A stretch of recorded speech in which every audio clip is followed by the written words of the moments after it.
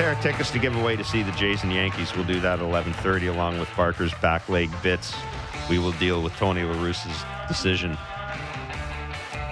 yesterday in that game against the Dodgers to intentionally walk Trey Turner on a 1-2. Surprises you that he did that, huh? Yeah, but then looking some of the numbers. Doesn't surprise me. I'm not saying I would have done it, but looking at some of the numbers and everything. And look, I admit my default reaction with Tony La Russa is if he does something, then I don't like it. So I'm just being honest. That's I mean, that's a great point. It is. Been a tough it's been a tough week for geniuses, right? Between Joe Madden and Tony La Russa. Anyhow, we'll deal with that in Barker's back leg bits. My DMs are open. We have a ton of questions for Barker, and a lot. Obviously, most of it focusing on Gabriel Moreno. Like this is Vladdy's debut was a big deal, obviously. I mean, Vladdy's debut was covered by national media in the United States. He had people trailing him. But, man, Jays fans are like, I'm glad. I hope he does well. I'm looking forward to seeing him. But, man, people are making and we spent a whole show talking about it, but just people are really wrapped up about this. Like, I'm saying it's not like the team's done okay without him. I just don't know what people's expectations are for this guy. I'll say, my expectations are for him. I want the pitching staff. I want Gausman to figure out whatever he needs to figure out. I want to see Kikuchi pitching better. Those are my expectations. And I know, Barker, you're shaking your head. You need to see him hit. Absolutely. I need to see this team keep winning. I need to see the pitching work. Barker, you need to see him hit. You say Kikuchi has nothing to do with how the catcher calls a game. No, I don't want him to gum up the works, is what I'm saying. There's something to that, and they'll figure out the rhythm and timing of all that and getting rid of the baseball. But I want to see him hit. Like, all the talk is, he's one of the better hitters at the minor league level for catchers. Okay, let's see it. And all that other stuff, as well as anybody, you're a hitter first when you come to the show. You just are. Like, catching stuff and setting up and going to one knee and throwing dudes out. You're going to do all that better if you're getting a foot down and getting it singing. What do you think he's looking forward to? More looking forward to catching that first pitch or standing at the plate and seeing that first pitch?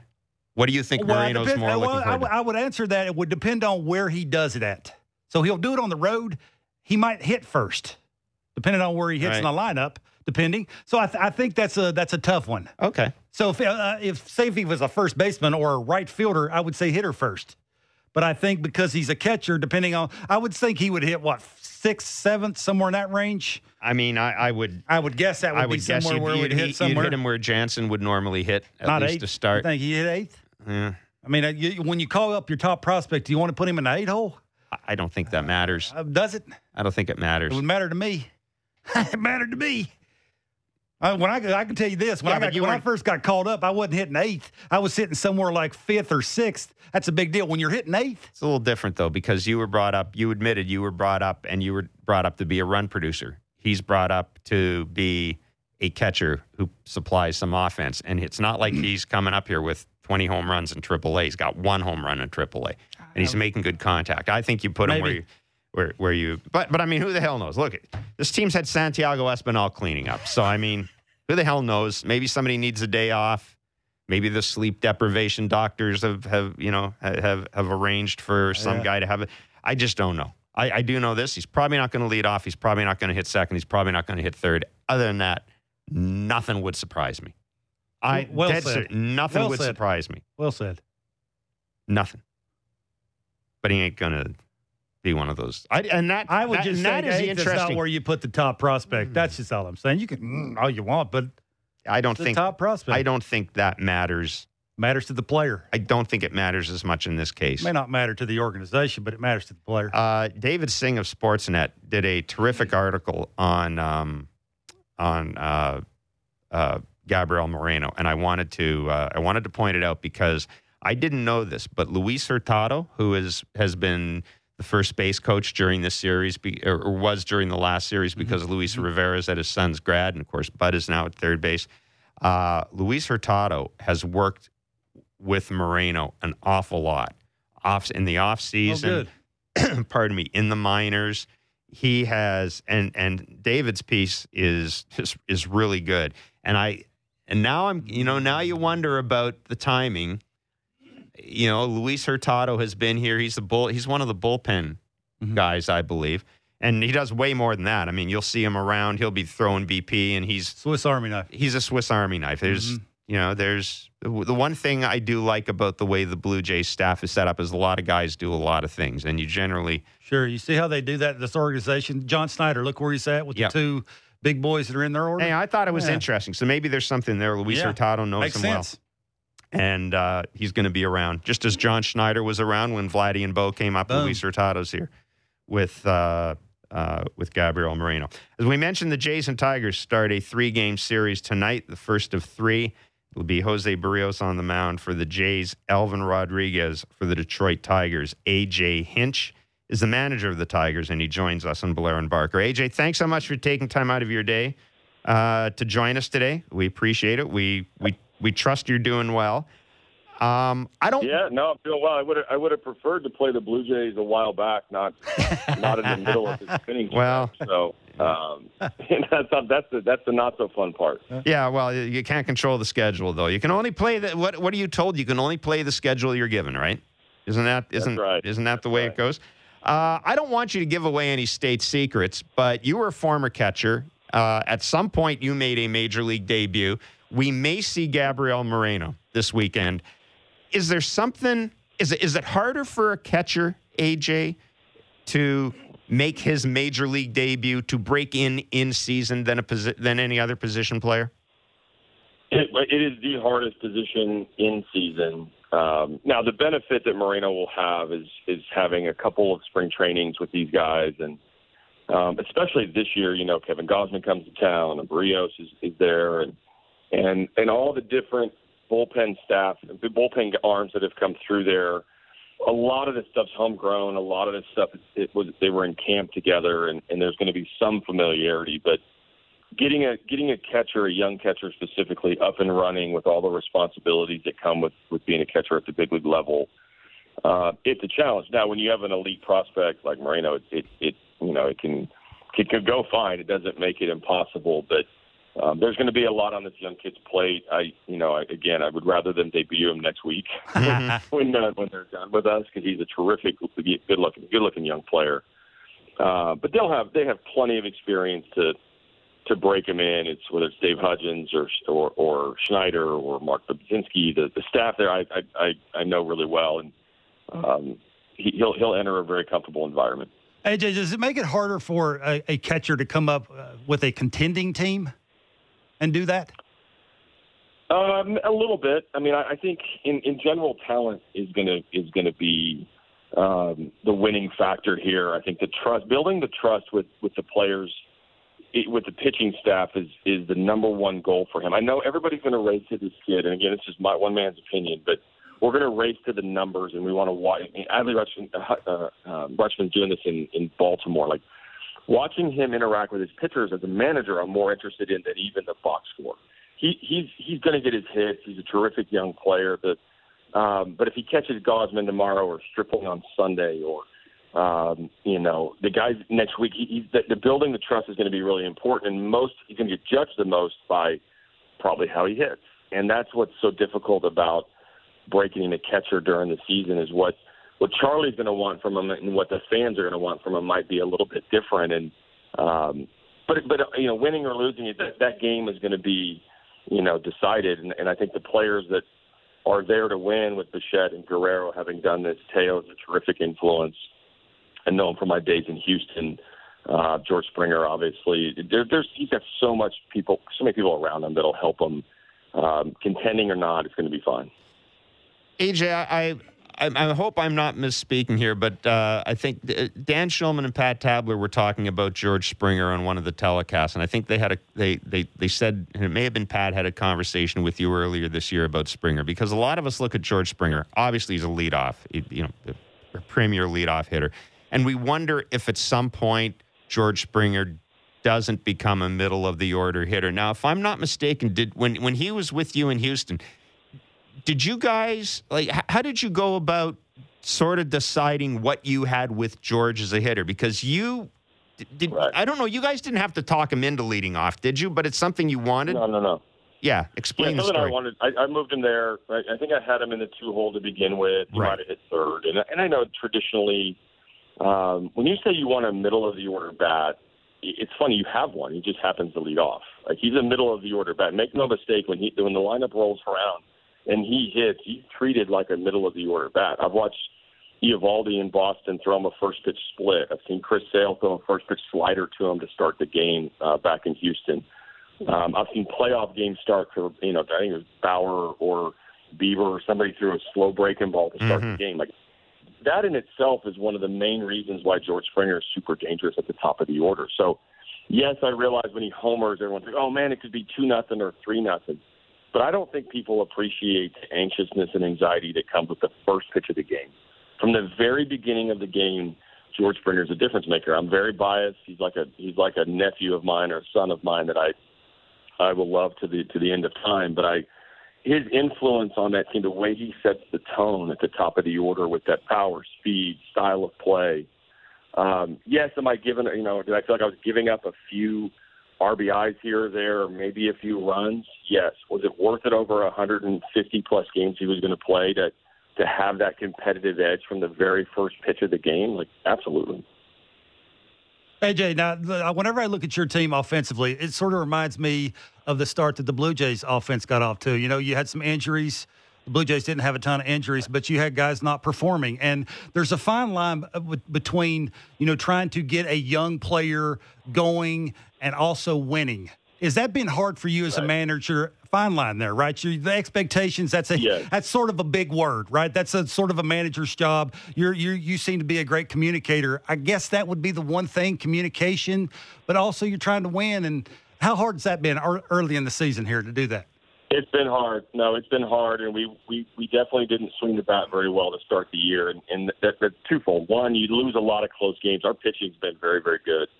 And so you look up at the board and like, man, that's a 3-2 losses in a row in Houston. We had 3 one-run losses, I think, against the Twins. We had a 1-run loss against the Dodgers. We were close enough because of our pitching to hang in there. We just couldn't quite get the offense going to produce enough runs. And that in itself produces the losses. Then the losses and the lack of hitting produces an anxiousness at the plate that gets us to start swinging outside the strike zone. What does swinging outside the strike zone do? It makes you have more losses. It kind of is a vicious cycle. And any team that struggles offensively, you wonder, if there's just that one hit that you could get with second and third, or is the one little exhale that everybody can have after a big 2-out hit to take the lead late in the game. And while you're chasing that and chasing your numbers, like I joked with our media about a month ago. I'm like, I wish they would just black out the scoreboard and not show our players the numbers. I think that would just dramatically change their perspective if they just didn't see, the flash line, or they just didn't see the batting average up there that the fans get to see, because that carries a big burden of pressure. And one thing I've learned in my years, and I wasn't a very good hitter as a player, but tension doesn't help, the ability to hit. You need to be free. You need to be loose. You got to be reactive. And the more we've chased numbers, the more we've chased pitches, and that's been a bad combo.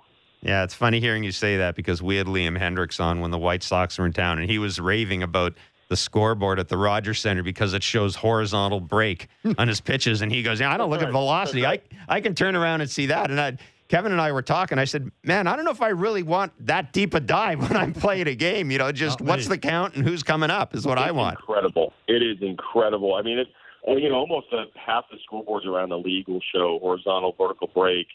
And it's incredible what the players really want nowadays. I think back to the good teams, that I was on in Oakland. I was like, we never talked about that. We didn't have it. We didn't think about it. We were just trying to get the guy out. But players look for different things nowadays. It's funny to hear Hendriks say, if I'm him and I could throw 100, I wouldn't mind seeing 100 on that board. Yeah, I think he kind of takes it for granted almost, and he looks at the other stuff. AJ, you're in a unique position here because you're managing a team that, I don't have to tell you this, you've got some terrific young players, some of the best prospects in the game, and you've also got a first ballot Hall of Famer. How do you go about handling that? Is it can't be one size fits all, right? Or is it? 100%.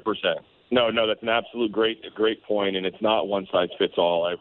I joke with my player. I'll treat everybody fairly. I'm not going to treat everybody the same. Like Miguel Cabrera has earned the right to, to prepare himself as a 39-year-old player is different. We had an 11:30 game the other day at Yankee Stadium.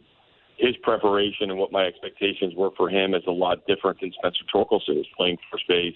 He's 22 years old, and we have a routine that we're trying to develop with him defensively where he's going to take ground balls and pick plays every day before the game. Well, when 11:30 rolls around and it's a Peacock game early, guess what? Guess that time goes a little bit early when we got to do our routine. But Spencer is a young prospect who's trying to find his way. Miguel, I have the ultimate trust that he's going to be able to be well. Now, Miguel prepares. It's an hour-and-a-half, 2-hour program for him to get his body ready to play every night, even as a DH. But I think as a manager, my job is to adapt to your team, and that those messages, there's a common core message of how we play the game, what we represent, wearing our uniform, and we represent the English D and the Ilitch family. But how we get there is a little bit different, and you can't have a one-size-fits-all program because there's so many different personalities, so many different levels of experience, and so many different messages. What Torque is working on, or what Willie Castro is learning in the outfield, or Daz Cameron, who's up here now in the big league. These guys are all developing at this level. It's a little different with a guy like Miggy, who's he's a very special human, very special player, but has earned the right to kind of prepare how he prepared. Hey, Jay, I want to ask you about first impressions of Javi Baez, what you think of him as a player. But when I look at him from afar, I look at a guy that's gotten paid, which is a big deal for a player. Everybody wants to get paid. But then for me, offensively, I look at a guy that may need to make some adjustments. You mentioned expanding. He's a guy that thinks he can get barreled to everything. If you throw it area code, he's going to swing at it and put it in play. But do you think he's capable? After being paid, there's something to that. You've been around players that have been paid. The conversation's different. They act different. They go out and they play a little different. Do you think he's a guy that can make some offensive changes and make himself a better offensive player? I think he can, and I think he has. In previous years, last year, we really think he found something in New York where he started swinging inside the strike zone a little bit better and not chasing. I think one of the things not spoken about is these big monster deals. I mean, you wake up one day and you have over $100 million coming to you. Not only do you see life a little differently, I think people look at you a little differently. And all of a sudden that struggle is not as acceptable as guys work through it. Like Spencer, I'll give you a good example. Torque's on the front end of this where he got paid out of the draft, but he struggled just as much. And you have guys rooting for him a little bit more. Not guys, but the fans and the media, and the attention is like a little bit more positive. Javi Baez, who gets paid on the back end of performing at such a high level all these years, and now that leash is a little bit shorter. And I think that's what Javi's learning. Like, that the expectation to perform and not have these droughts are pretty extreme, and he's going to have to do it. The league is not going to adjust. You look right now, we're going to face Barrios and Gausman in Stripling the next 2 days. 3 guys that have been in the league, they've been successful. They've had some Cy Young, type performances. They are not going to give in and just give a cookie right down the middle to Javi Baez. They're going to know exactly what their game plan is and execute. You can run into some young pitchers that'll make a mistake, and Javi will get you. So the competition between the pitcher and hitter, specifically this weekend, I do believe Javi can make the adjustment as the veteran pitchers try to expand. But that's the only answer. There's no other way of sugarcoating it or making anybody feel any better. We've got to get him inside the strike zone, whether it's different messaging, different approaches, different plans. And when he gets in the batter's box, he's got to buy in that he can do damage inside the strike zone. And it's the kiss of death to be a bad ball hitter. Because I think you end up thinking you can hit anything. He did. He had 2 hits the other day, both are outside the strike zone. And so, was that good job or bad job? Like, when are you gonna pat him on the back or continue to try to get him inside the strike zone? It's an art of trying to get his confidence back and get him back in the strike zone. Both of those things will be a positive result. AJ, really good of you to join us today. Thanks so much, man. Terrific insight. Be well. Thanks, AJ. My pleasure. Take care. Take care. That's AJ Hinch, manager of the Detroit Tigers. The Tigers and Jays will start a 3-game series tonight. Jeff, you know as well as anybody, when you get paid tons of money, the conversation's different. Like it's just listen to AJ talk there. You know, he's a good talker. He's a good communicator. He's going to know how to pull a player over. And Jose Altuve is the guy that I sort of look. Baez, Altuve think they can hit everything. They have plate coverage is giant off the plate, in off the plate. Like they think they can get barrel to a lot of things. AJ's been through that. Just Baez is not getting as many hits as Altuve gets. How would the conversation be? How do you start the conversation? Oh, by the way, we just paid you a ton of money. We paid you a ton of money because of what you did in the past. But what you're doing now, because you're expanding too much, is probably not going to work here. And remember, this big park that we play in doesn't play well for you expanding like that because you're not getting to the sweet spot as much. So I just wonder how that's going to go there. I would almost, and this is, You're viewing it as someone who got paid to play. I'm viewing it as someone who never played. But I often wonder if giving somebody a lot, like you got to know the guy you give the long-term contract to. And I often wonder if that's one of the issues. When you give a long-term contract to a player who is from your organization, you have a lot of institutional knowledge about that player. You know what floats his boat. You know what his weaknesses are. When you're signing a free agent, you're accumulating information from outside the organization. I always thought that if you give a guy a long-term contract, in some ways, and I'm going to use Kikuchi as an example because I know we talk about that contract. If I'm Yusei Kikuchi, I'm guaranteed that I'm going to be paid that much money over the next 3 years. So wouldn't I be more open to Pete Walker coming to me and telling me this? Because if it doesn't work, it's not like it's costing me money. I think I think it can kind of be a two-edged sword. But I love the way AJ talked about Javier Baez. The problem with guys who are quote unquote bad ball hitters is every now and then they hit one of those pitches and they go, I'm a bad ball. Everybody said I was a bad ball hitter. Yeah. And what do bad ball hitters think they can hit? They can hit any bad ball. So then you expand. Let me flip the Yusei thing back around to you. Okay, Yusei, if I'm having a conversation, I'm Pete Walker, you're Yusei, and I come to you and I give you rein to go out and show me what you got the first, say, 2 starts. I like the cutter. I'm going to throw that thing. I'm going to throw it all the time. All the time strong, but most of the time I'm in trouble. They're getting it. Okay, you've showed me that's not going to work here. So if I'm Pete Walker, I walk up to him in so many words and say, I know what you got paid. But that's not going to work here in the American League East. There's no chance you're going to do that to a bunch of dominant right-handed hitters in this division. That's what I mean. And that player's going to go, oh, guess what? I just got 3 for $36 million doing it that way. That's the conversation. You got to know the guy, and that's when you bring that guy in. Look, it's not like this is a surprise. I'm sure when the Jays signed Yusei Kikuchi, they knew it's not like they're getting a guy coming off a Cy Young year. They're getting a guy who wasn't good enough. I'm with you. To be in and so I'm sure they did their due diligence. I'm sure they dug into what type of guy he is. Will he make changes? You look at the guys, the pitchers they've brought in from outside the organization, and look at the changes they've made. Stripling. I mean, they made and I understand these are all trades as well as free agent signings. Stripling's the guy they brought in. He has been easy to work with. Mm-hmm. Right? Gossman is a guy they brought in. He looks like he's going to be easy to work with. Barrios' reputation is as a guy that is easy to work with. Mm-hmm. So I think they've done a pretty good job of identifying the guys. But Kevin, I also think, you may feel differently. I also think it's harder to try to get a hitter to change. Because the hitter's doing it every day. If you're a starting pitcher, we got 4 days. You know what? I may not talk to you the first day after your bad start because I can see that you're chapped, and I may wait the 3rd day when we go out in the bullpen, and I might say, hey, listen, let's think about this for a bit. But you can't do that with a hitter. You can't do that with a hitter who's 0 for 4 and now he's 0 for 8, and now you got to have the approach. I'm with sure the hitter. They paid some of that money. They gave him some of that money too for edge. He brings an edge to the Tigers that they haven't had in a while. That's right. And some of that money, it's just not performance. It's the edge. A lot comes with Javi Baez. Like it's just the remote stopping thing. He may do something that you're like, I can't believe he just did that. And you're also sending a message to other teams that we're serious about free agents. There it is. So, that money that he got's not all performance driven, but you want it to perform because of the number. Yeah. So how do you have the conversation to say, oh, yeah, we brought you here for that, but we also want you to perform at the highest level you can. And maybe you can't do it by thinking you can swing at everything in an area code. He's a good talker, AJ is.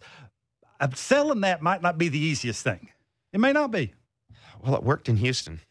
It did, but those guys, he came up with those guys. Like they were paid during the time that they were trying to figure out who Altuve was. That's a great point. Who Bregman was. Yep. Like he was there with them. This fell in his lap, and now he's basically, I don't want to say changing it, big adjustments. And big adjustments sometimes are not easy for guys to take. We have got tickets to give away to see the Jays and Yankees next week. We've also got Barker's Back Leg Bits. It is Blair and Barker on Sportsnet 590 The Fan, Sportsnet 360, and as always, wherever you get your favorite podcast. The smartest takes on the biggest stories in sports. The Fan Drive Time with Ben Ennis and Stephen Brunt. Be sure to subscribe and download the show on Apple, Spotify, or wherever you get your podcasts.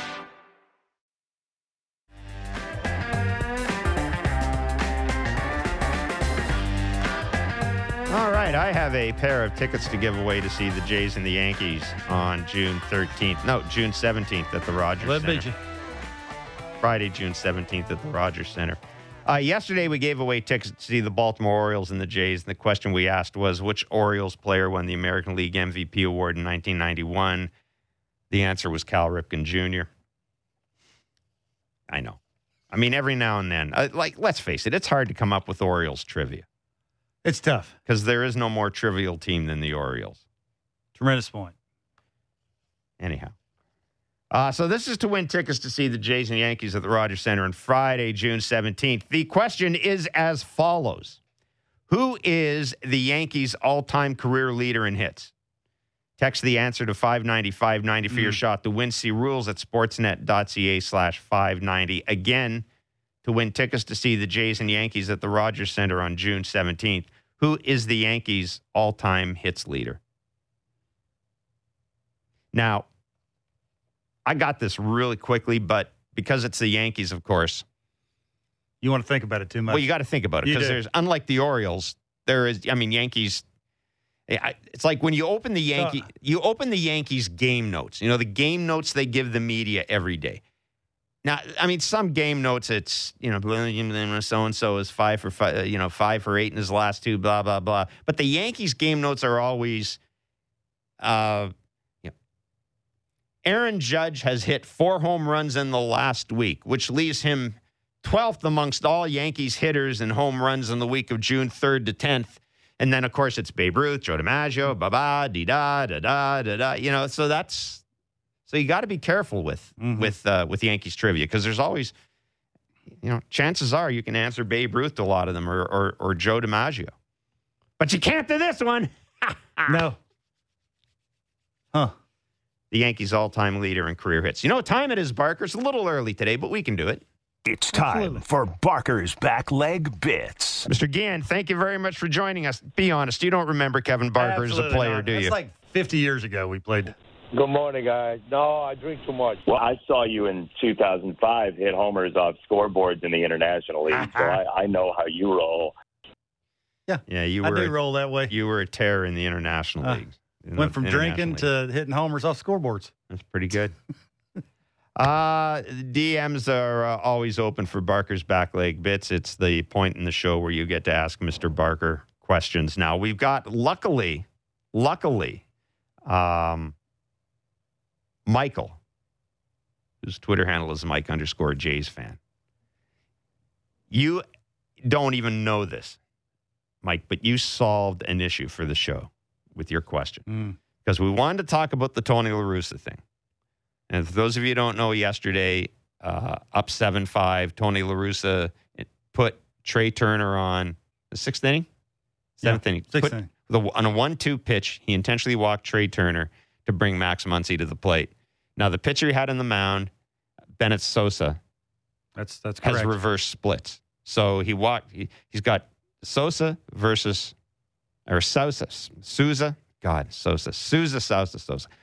on the mound against Trey Turner, intentionally walks him. Up comes Max Muncy, not doing much this year. Max Muncy, of course, hits a 3-run home run, runs around the bases, and as he gets crosses the plate, essentially says, walk him on a 1-2 pitch, Bleep you, bleep. Awesome.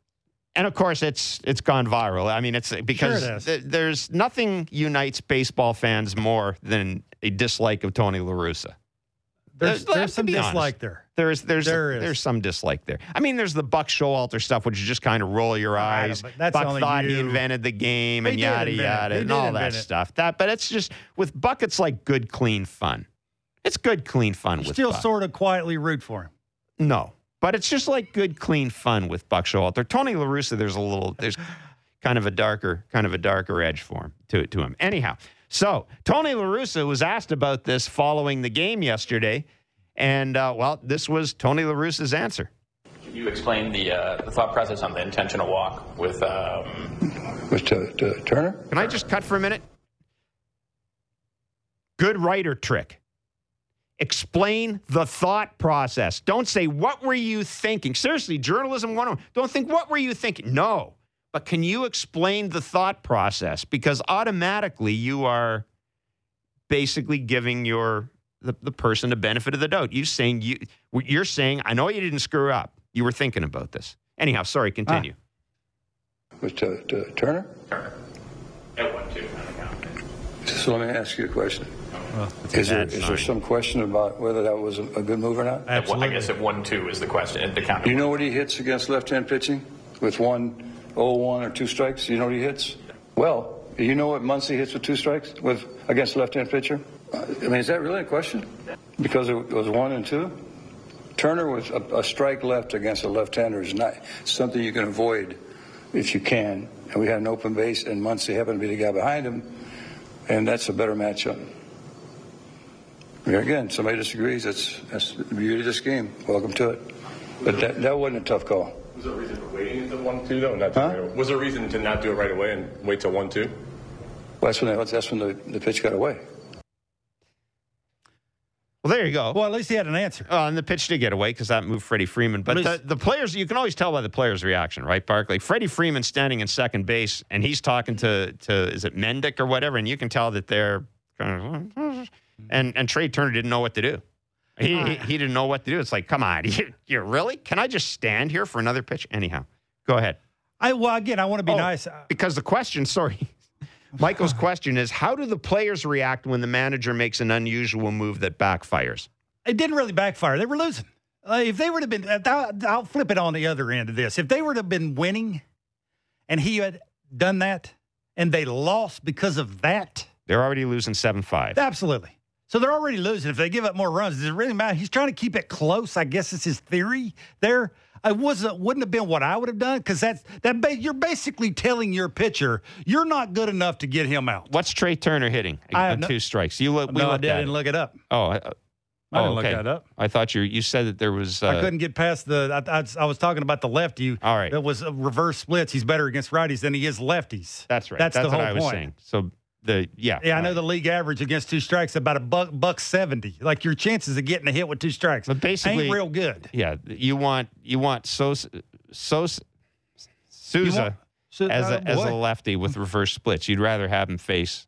So you're saying that your pitcher's good enough to get to 2 strikes, but you have no chance with 2 strikes against this guy. Yeah, that's basically what you're telling that guy. Message. And you want to win a World Series, I guess, with a guy like that on the mound. Or that again. But how does the team react? I don't think it. I think they're so used to it with him. They're so used to seeing. I'm sure they've had conversations with him, on planes and in clubhouses about certain situations, and they walk away going, "Hey, it's Hall of Famer." So they probably take it with, "You do your job, I'll try and do mine." That's what it sort of came to, or coming to. Did I answer that or? Yeah, no. I have no. It's a hard question to answer. Have you ever been? Because we don't ever see that. Do guys? Here's the thing. Are guys more likely to react to something like that in the clubhouse after the game than they are in the dugout at the time of the game? I'm sure Freddie Freeman's are okay. They can react to that stuff like that. Yeah. Kevin Barker couldn't. If I were going to react to it, you couldn't see it. I'd be doing it in my locker and be like to my buddy, "You see what you did right there?" Freddie Freeman can visibly say or act or look like, "Hey, what's that dude smoking?" That's basically what they said, right? I'm sure. But again, he's a Hall of Famer, so you want to respect that. You want to respect the thought process that goes on between his ears. It's not something I'd have done. But if he thinks that's what he has to do to win games against the best team in baseball, one of the best team in the National League, don't yell at me, Yankee fans. Best team in the National League, then go for it. Do what you have to. Lloydrick on Twitter. Kind of like that. Lloydrick. It's got kind of a Welsh sound to it. Rolls off the tongue. Does Kevin think last year, this was the guy I was talking about, does Kevin think last year was an outlier for Vladdy, and what we're seeing this year is closer to the player he will be long-term? It's actually Devin in Nova Scotia who goes by the name Devin Lloydrick. I would have a follow-up question. What's your expectations for Vladdy? Mine, and I said this, is Albert Pujols, 330 and 100 every single year till he retires. Well, till at least he gets up into his upper 30s. At least I just think he's that good of a right-handed hitter. But baseball's changed. Shift has changed. How you attack hitters has changed since Albert Pujols did the 330 and 100. It was a quiet friend. It is the hard to be a really legit hitter that we expect to win Triple Crowns. Now, Vladdy coming out and saying that he has to win a Triple Crown to win the MVP in the American League because of the unicorn. And I would say that unicorn that's standing in right field in Yankee Stadium, so he's a unicorn too. He's almost 7 feet tall and doing the things he's doing offensively. That's a unicorn too. I just don't. You got to ask yourself, what's the expectations going in each one of these seasons? Is it run producer? Is it average? Is it the best hitter on the team? Is it all the above? Like you got to define what you think Vladdy is. I've come out and said that, and I think that's what I'm going to stick to. I just think Vladdy, beginning of the season, because his team struggled the way they did, tried to be what he's not capable of being. He's not an area code guy. He's not Javi Baez that thinks he can get barreled to all that stuff. He has too many moving parts. Ain't happening. I just think that beginning of the season has really hurt Vladdy. Now Vladdy has been sort of punched in the jaw a little bit when it comes to what Vladdy's trying to be, and now it's time to make some adjustments. And so, again, this gets back to you have to answer your own question on what you think Vladdy is. Jeff, I'll ask you. What's Vladdy? I think Vladdy. What's your expectations with Vladdy? My Vladdy. My expectations for Vladdy is someone who is more than capable of winning a Triple Crown, and like you, should be looking at this stage in his career to be Albert Pujols. I'm with you. I expect an accidental 30 homers. Now I expect 40 homers. This year I expected 40 homers, an average of about 320, and a ton of RBIs. He'll still hit, and I expected he'll still hit almost 40. And I wanted an OPS around 1,000 with Vladdy. He's to me he has to be one of the 3 or 4 best hitters in the American League. My expectations for him have changed a bit now. In terms of average, they've changed. Mm-hmm. But yeah, I'm with you. He should start every year looking to be Albert Pujols. There's absolutely no reason for him not to, and there's no reason for fans not to look at him that way. Having said that, there are going to be outlier seasons. There are going to be years. Okay, let me ask you a question. There are going to be years where guys aren't going to post those numbers. I'm going to throw a question at everybody. If Vladdy hits 260 with 35 homers and drives in 96 runs, good year? The Jays go to the playoffs? They're going to the playoffs. Do the Jays win the World Series? Because what I'm saying, there's some luck there. What he does in the regular season has nothing to do with what he's going to do in the playoffs. Because you're going to face the best of the best in the playoffs. But what I'm saying is, this year for me is about going to the World Series. Regular season numbers. Forget about playoffs. For me, they're going. If they don't go, things are happening. Yeah, I mean, just regular season. If he hits what I just said he hits, that's a good season for Vladdy. And he plays the type of defense. Plays 155 plus games. Yeah, I mean, is it a good season? No, that average isn't that average isn't a good average. So you're saying that's a bad season? No, I'm not saying it's a bad season. It's not a bad season. If the team wins, if he does that and the team finishes third, then maybe.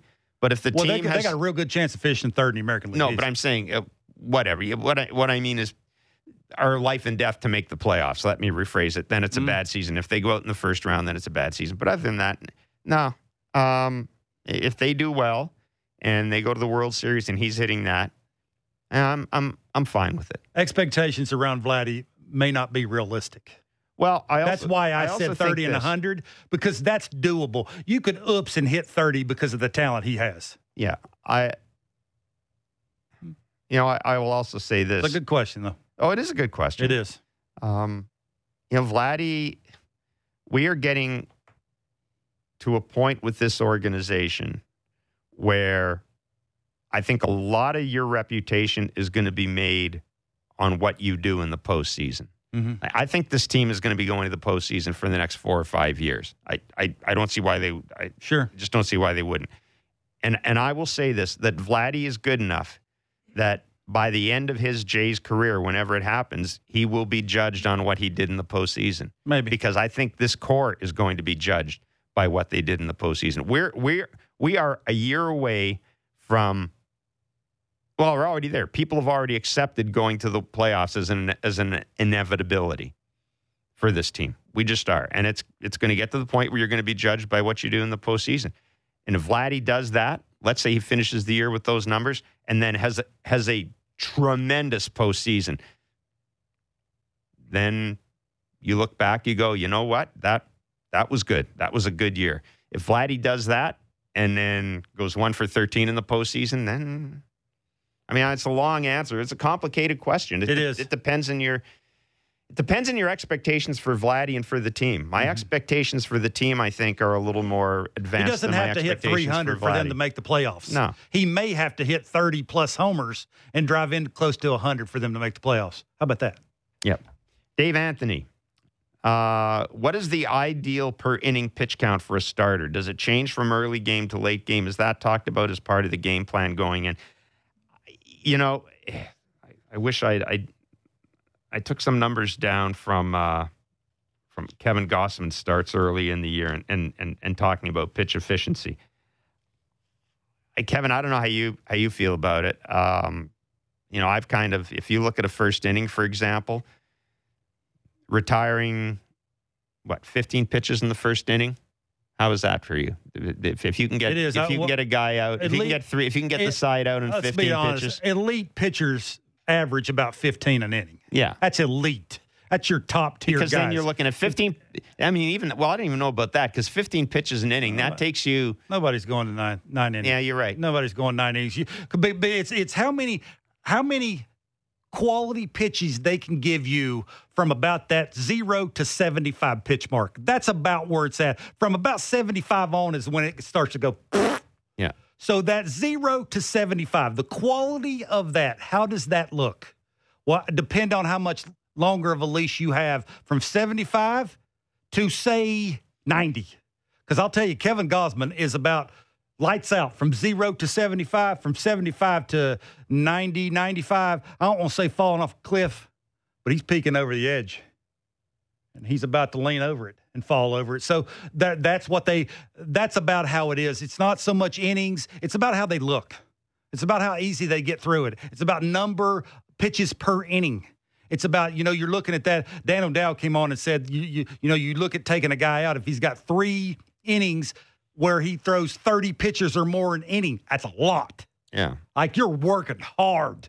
I mean, that's Yusei Kikuchi. That's hard to get through those innings. Me, I would say if he's giving you half of that, the ears are going to poke up and you're going to start to think he doesn't have command of something. He's falling behind a ton, and that gets you through closer to that third time through. Yeah. Most aren't getting a lot through third time through. They're just not. No, to me, a lot depends, too, on if your pitcher can give you one of those magical 5 or 8 pitch innings where, quick ground out, quick fly ball, strikeout or something like that. That to me is the telling point. Like, yeah, I'm a big believer in efficiency, but if you can give me a quick inning in the 3rd or 4th inning of a game, then I might be thinking I'm going to let you go an extra inning. Alek Manoah is a prime example. When he struggles, his struggles are like 18, 19 pitches an inning.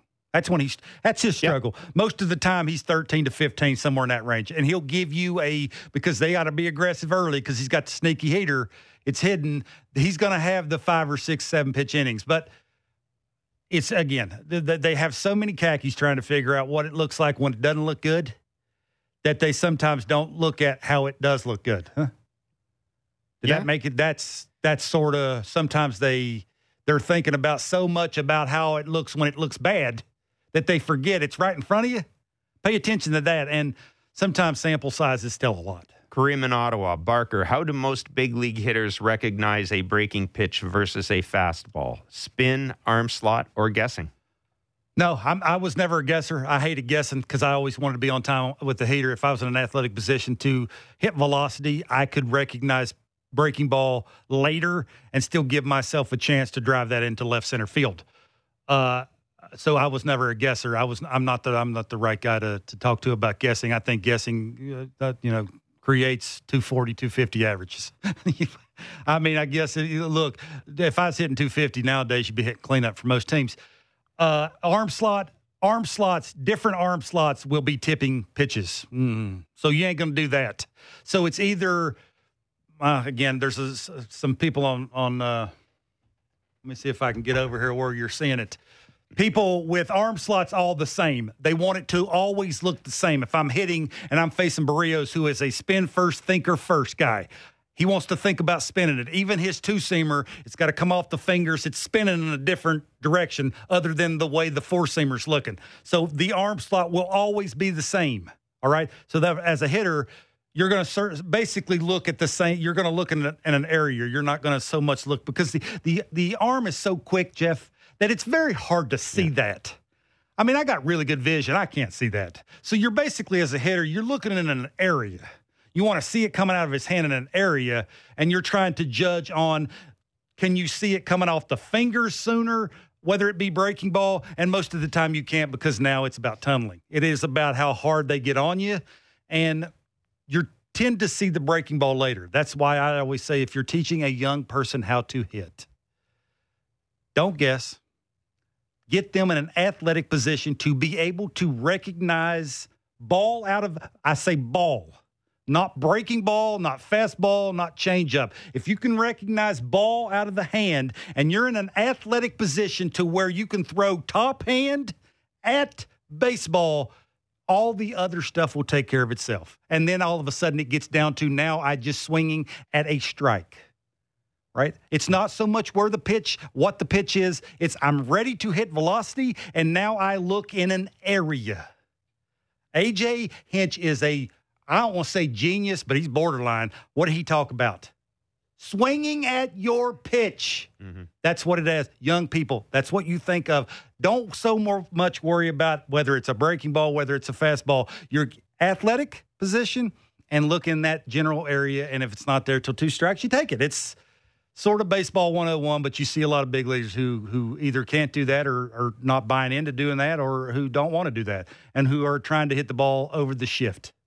Everything tends to come back around to the shift, don't it? I can't wait until we're doing this next year and there's no shift. What the hell are we going to talk about?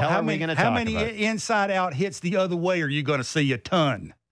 And the averages are going to go up, and the 300 hitters is going to matter again. So just for me, I'm all for it.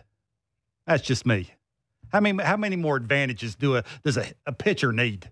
You got every advantage known to man. Do you need another one? Did you see, by the way, that they've been using experimenting with tacky baseballs in Double-A? Why wouldn't they want later break on secondary pitches? No, but I think that's part of this whole crackdown on substances, right?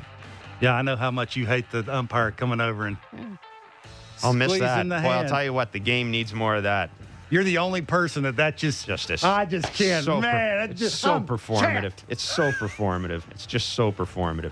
That is it for us today. We will be back on Monday. Mr. Barker and myself will have Blue Jays talk Sunday following the Jays game against the Tigers. Do not forget the first of 3 between the Jays and Tigers tonight.